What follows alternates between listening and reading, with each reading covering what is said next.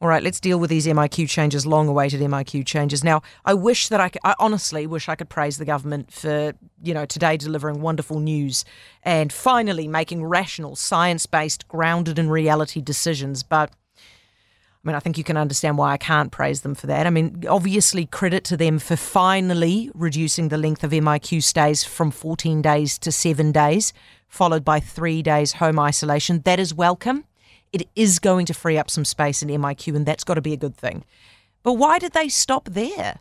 Why are they still requiring anyone flying into Auckland, which is where the vast majority of people fly into, to do any MIQ at all? These people are not a risk to Auckland anymore. Just take a listen to this.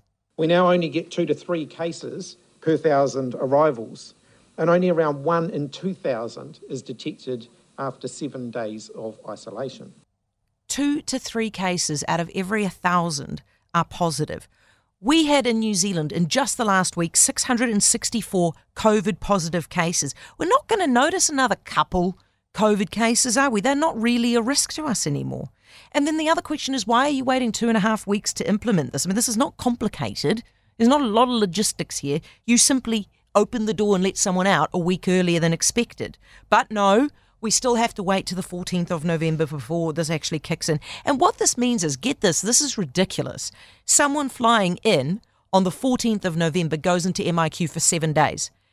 Someone flying in the day before on the 13th of November goes into MIQ, stays in for 14 days. Does that make any sense to you? It's completely nuts. And then to top it off, we're told that Kiwis coming home have to wait until the end of March next year before they can expect to do home isolation. Australians are ditching all isolation on Monday. That is how far behind we are here. So by the time we get to actually go to home isolation, the Aussies will have been flying in and out of their country quarantine-free for 5 months. So while I'm happy that we're taking steps in the right direction, and I am, and credit to the government for doing that, I just can't hide my disappointment that they're taking baby steps right now when they need to and can go faster. They simply don't want to. They need to speed this up. The government is now deliberately holding a handbrake on our economic recovery and reconnection for, frankly, no good and no scientific reason.